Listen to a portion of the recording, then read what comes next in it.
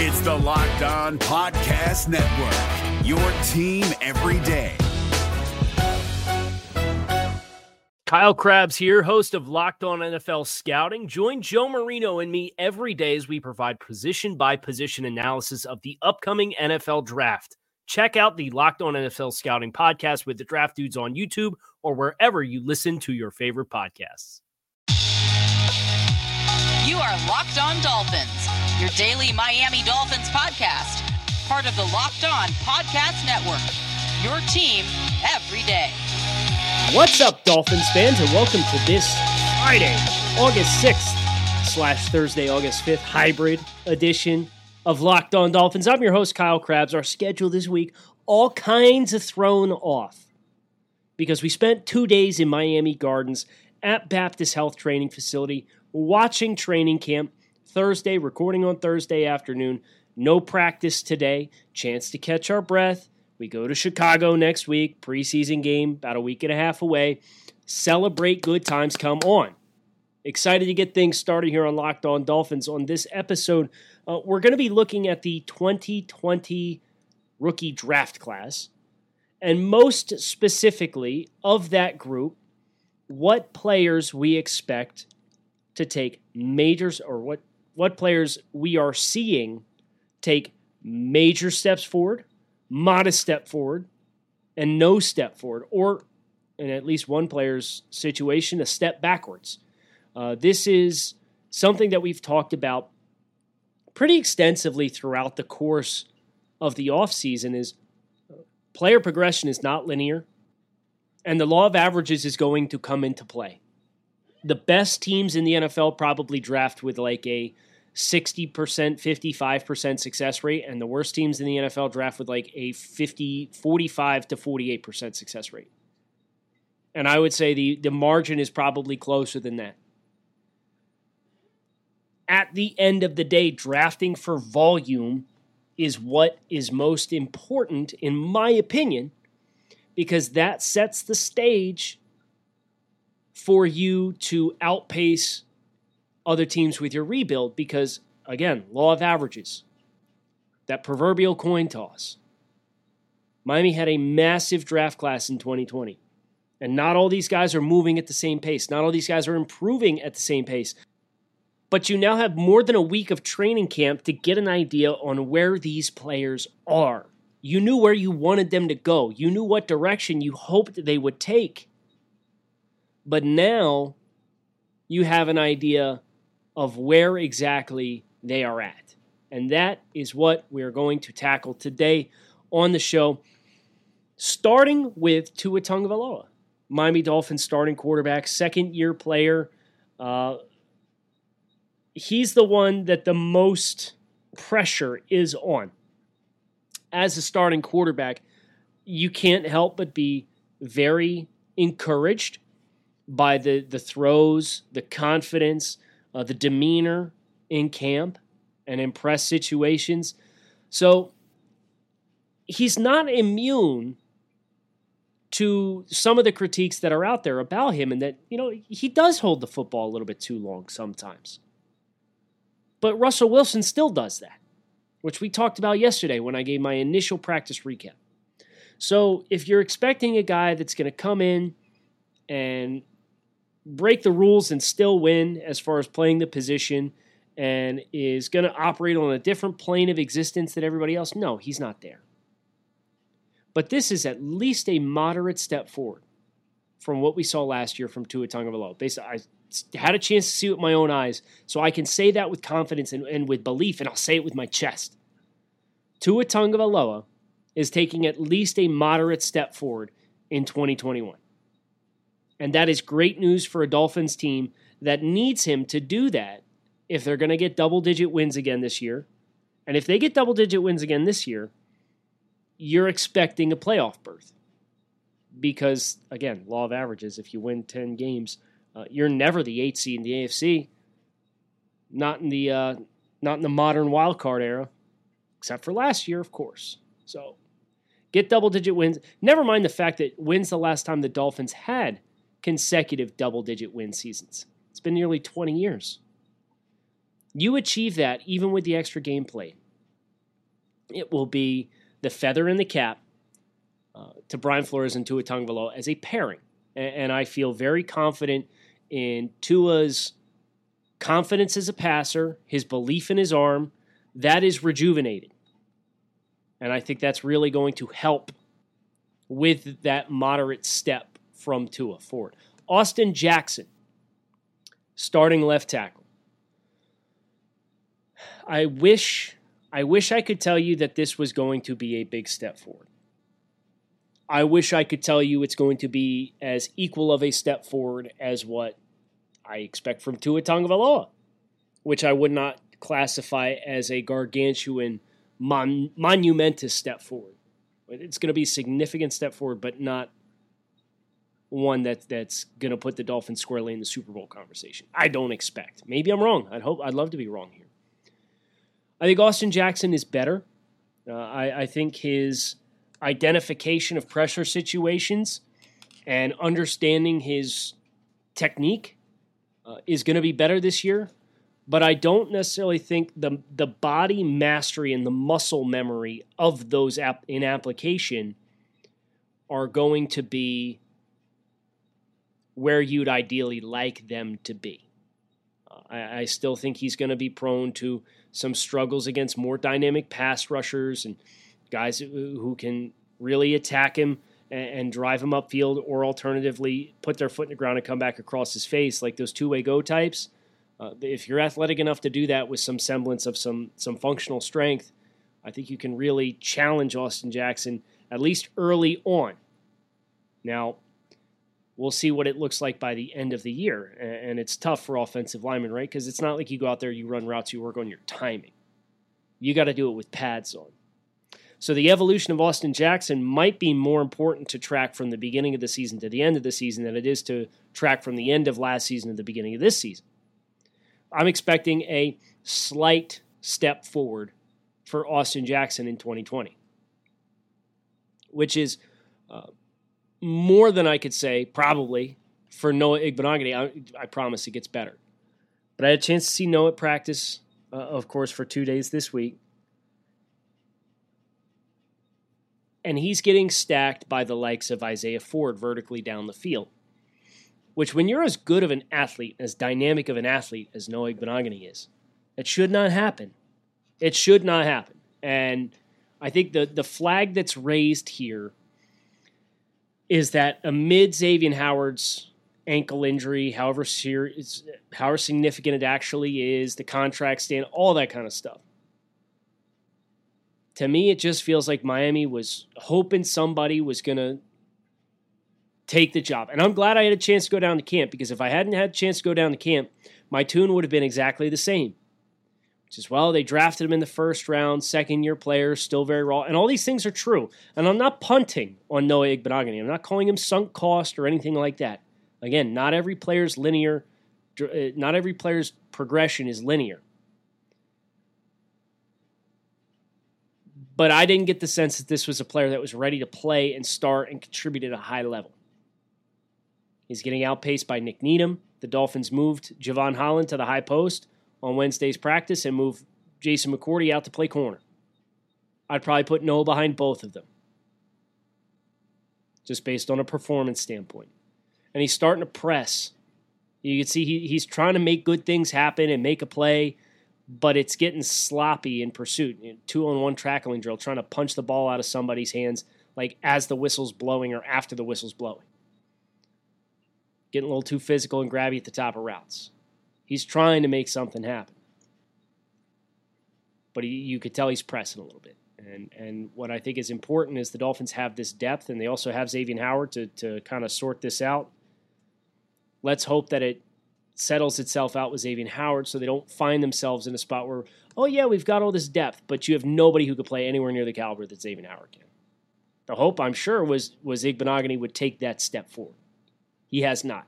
He's not ready as far as early on in camp.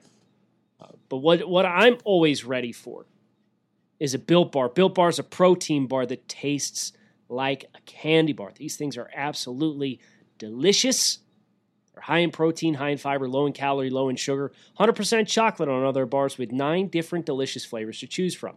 So whether you're looking for a meal replacement, you're looking for something to grab and go, you're looking for something in your golf bag, you name it, Built Bar can be it. And right now you can visit BuiltBar.com, use promo code LOCKED15 and save 15% off your next order. That's BuiltBar.com, promo code LOCKED15 to save 15% off your next order. If you're looking for the most comprehensive NFL draft coverage this offseason, look no further than the Locked On NFL Scouting Podcast. Join the draft dudes, Kyle Krabs and Joe Marino, as they go position by position through the NFL free agent class and into the star-studded crop of college stars who will be selected in the 2024 NFL Draft.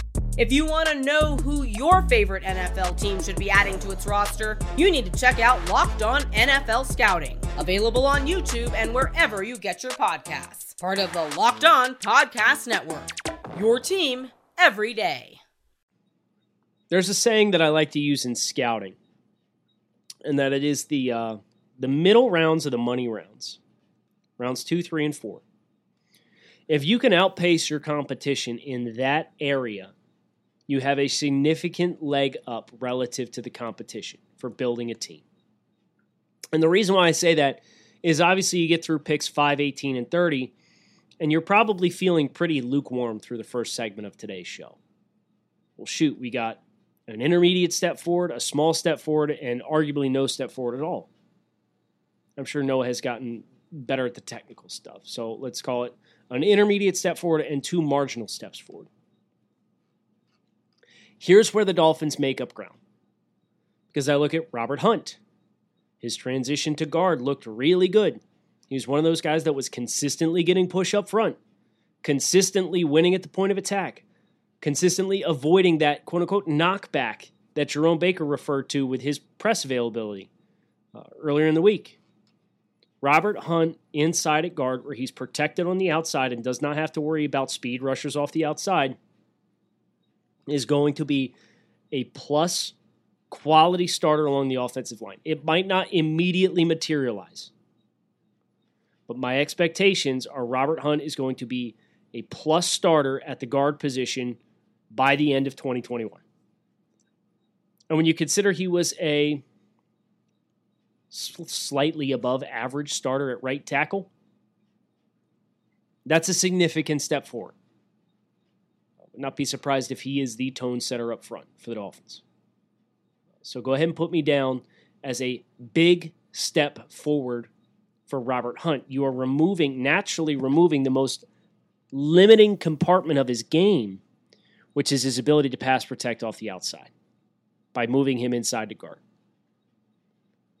Most teams had him pegged as an interior offensive lineman, even though he played right tackle at Louisiana.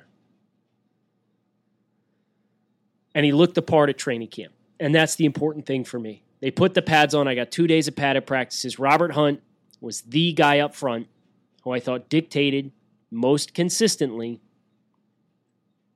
to the opposition. You know who else looked really good? Raekwon Davis. Now, I don't think his step forward is going to be as big as Robert Hunt's, because Davis, through the second half of the year last year, took an intermediate step or a big step on his own, starting with the Rams game and moving forward from there. Do I think he's a 90% of your snaps kind of guy? No. Do I think he's a 75% of your snaps kind of guy? No. But I think Raekwon Davis could play 50 to 55% of your defensive snaps and be an absolute stalwart on the center. He's not the most flexible guy in the world. He's more of a straight line, straight ahead, really physically stout, overwhelmingly powerful, super long arms, 330 pounds. True nose tackle. I don't know how much, we got to see, and it's very flexible once you get into the season and you start seeing what works and what doesn't. I remember this with the Dolphins last year. They started the season playing a ton of cover one man, right? And they got ate up alive across the middle of the field and started transitioning to play more cover three as the season went. They also played a lot of bear and mint front, which is 3 down linemen occupying the 3 interior offensive linemen. I don't know how much we're going to get of that this year from Raekwon and the Dolphins up front, but if they do, that's the ultimate setup for Davis to have dominant success and dictate, because you're locking him in on a one-on-one matchup with the opposing center.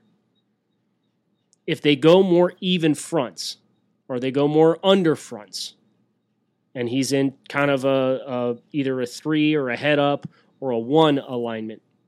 3, he's shaded on the outside shoulder of the guard. 1, he's shaded on the play side shoulder of the center.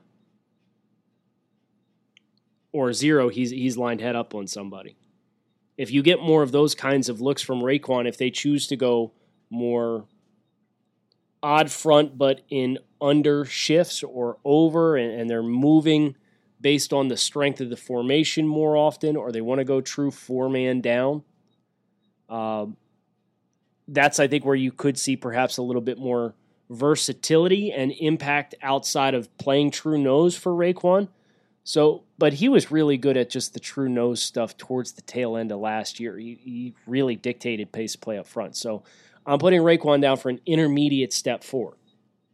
I think he was arguably the most impressive within his own means of the Dolphins rookie class last year, which is important to note. So if you're keeping track at score, that's 5 picks through the first 2 rounds. You have 1 major step forward, 2 intermediate steps forward, Robert Hunt with the major step forward, Tagovailoa and Davis with the intermediate steps forward, and 2 marginal steps forward, Austin Jackson and Noah Benogany. Law of averages. You're going to consistently get that kind of spread and distribution. It's just who's going to be who.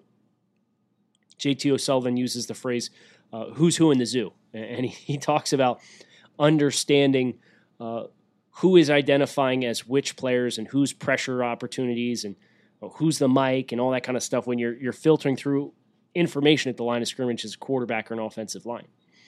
And for this exercise, it's who's who in the zoo is who's going to be the guys who take the big steps forward, who's going to be the guys who take the intermediate steps forward, who's going to take the guys who take the moderate steps forward.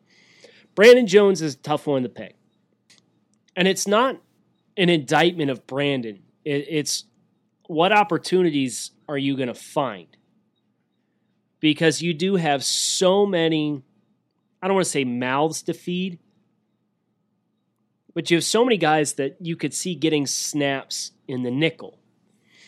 Are you going to go big nickel and go 2 high safeties and have one of those linebackers prowling as a linebacker as the pseudo nickel defender? I don't know.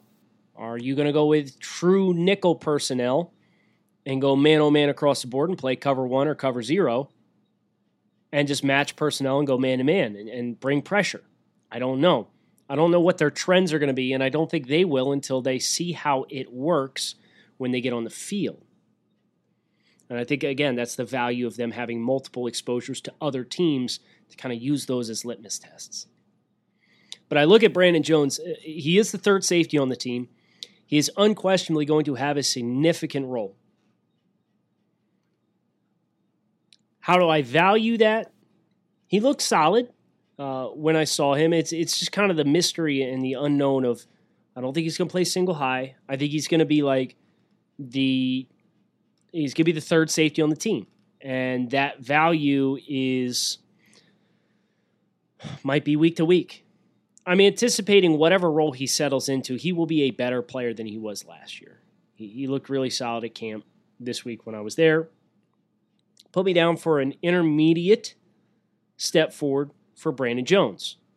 If you're looking for the most comprehensive NFL draft coverage this offseason, look no further than the Locked On NFL Scouting Podcast. Join the draft dudes, Kyle Krabs and Joe Marino, as they go position by position through the NFL free agent class and into the star-studded crop of college stars who will be selected in the 2024 NFL Draft. If you want to know who your favorite NFL team should be adding to its roster, you need to check out Locked On NFL Scouting, available on YouTube and wherever you get your podcasts. Part of the Locked On Podcast Network, your team every day. The sunshine and rainbows in the middle rounds ends right there because your next player is Solomon Kinley, who looked the range that you knew he had limited range last year, right? As far as an offensive lineman and the ability to get out in space or get out in front of plays or get up onto the second level, it looked worse at camp, if I'm being completely honest. So I think that's why you're seeing Liam Eichenberg take snaps inside at left guard.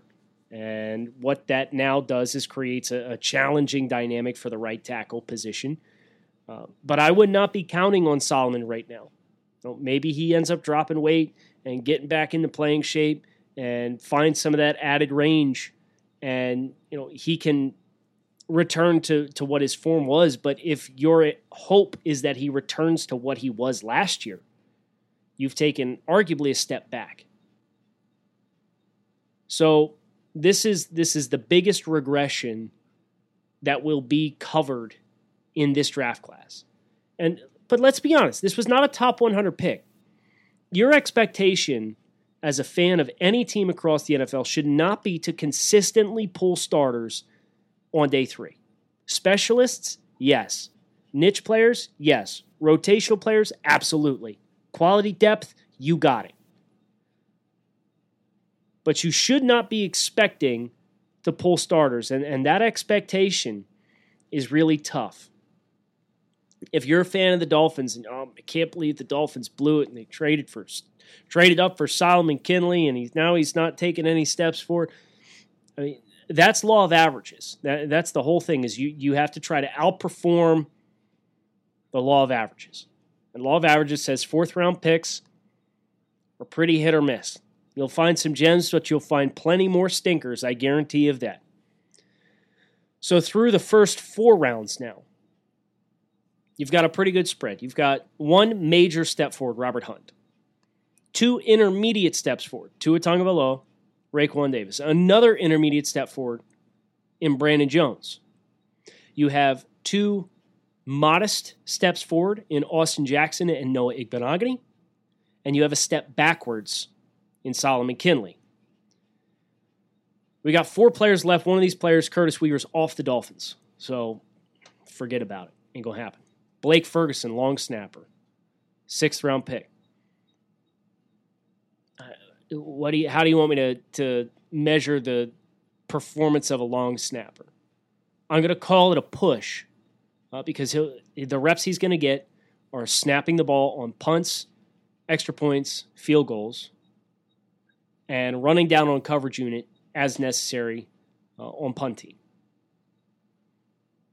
I would expect he will continue to be a sturdy presence at his role.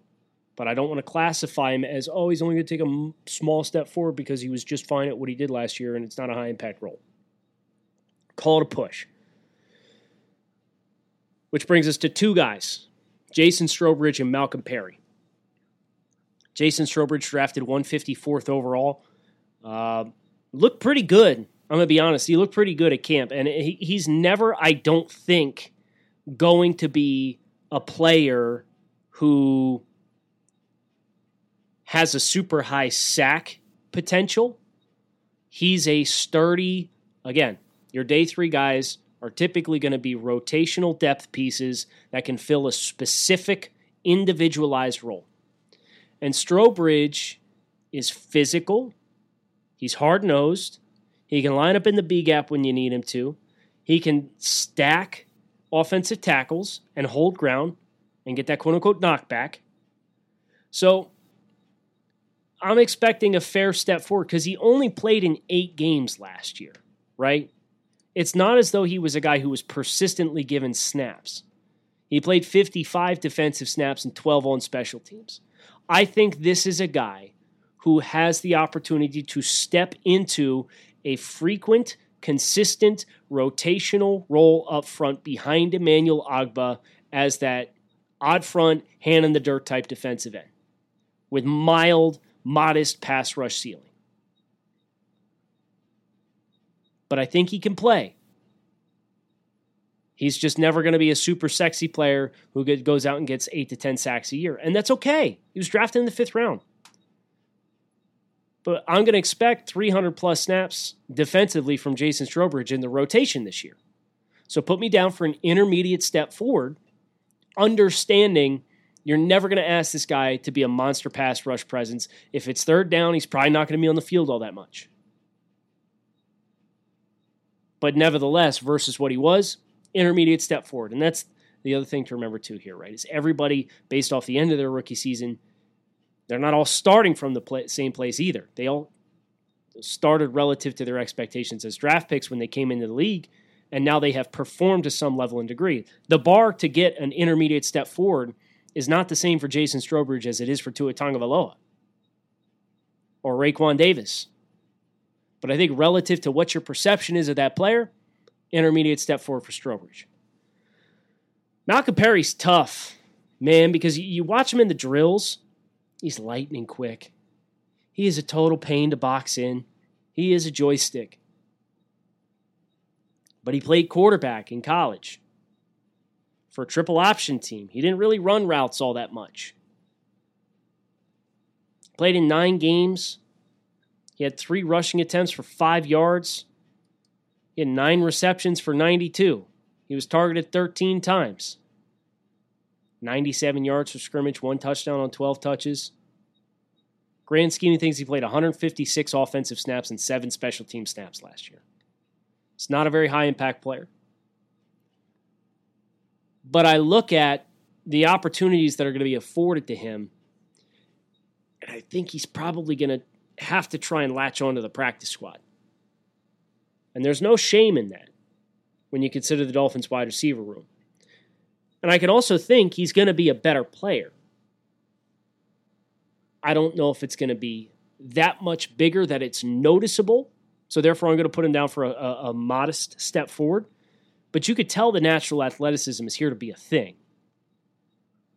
It's just a question of how does he go about getting those opportunities. And I don't think it's going to be out of the backfield. And I don't think it's going to be a wide receiver. And I don't think it's going to be on special teams. So ultimately, you're kind of one of those odd man out types who you hope you further refine your craft as a route runner throughout the course of this year, and you can get back in the saddle for 2022 and try and make a run at the roster then.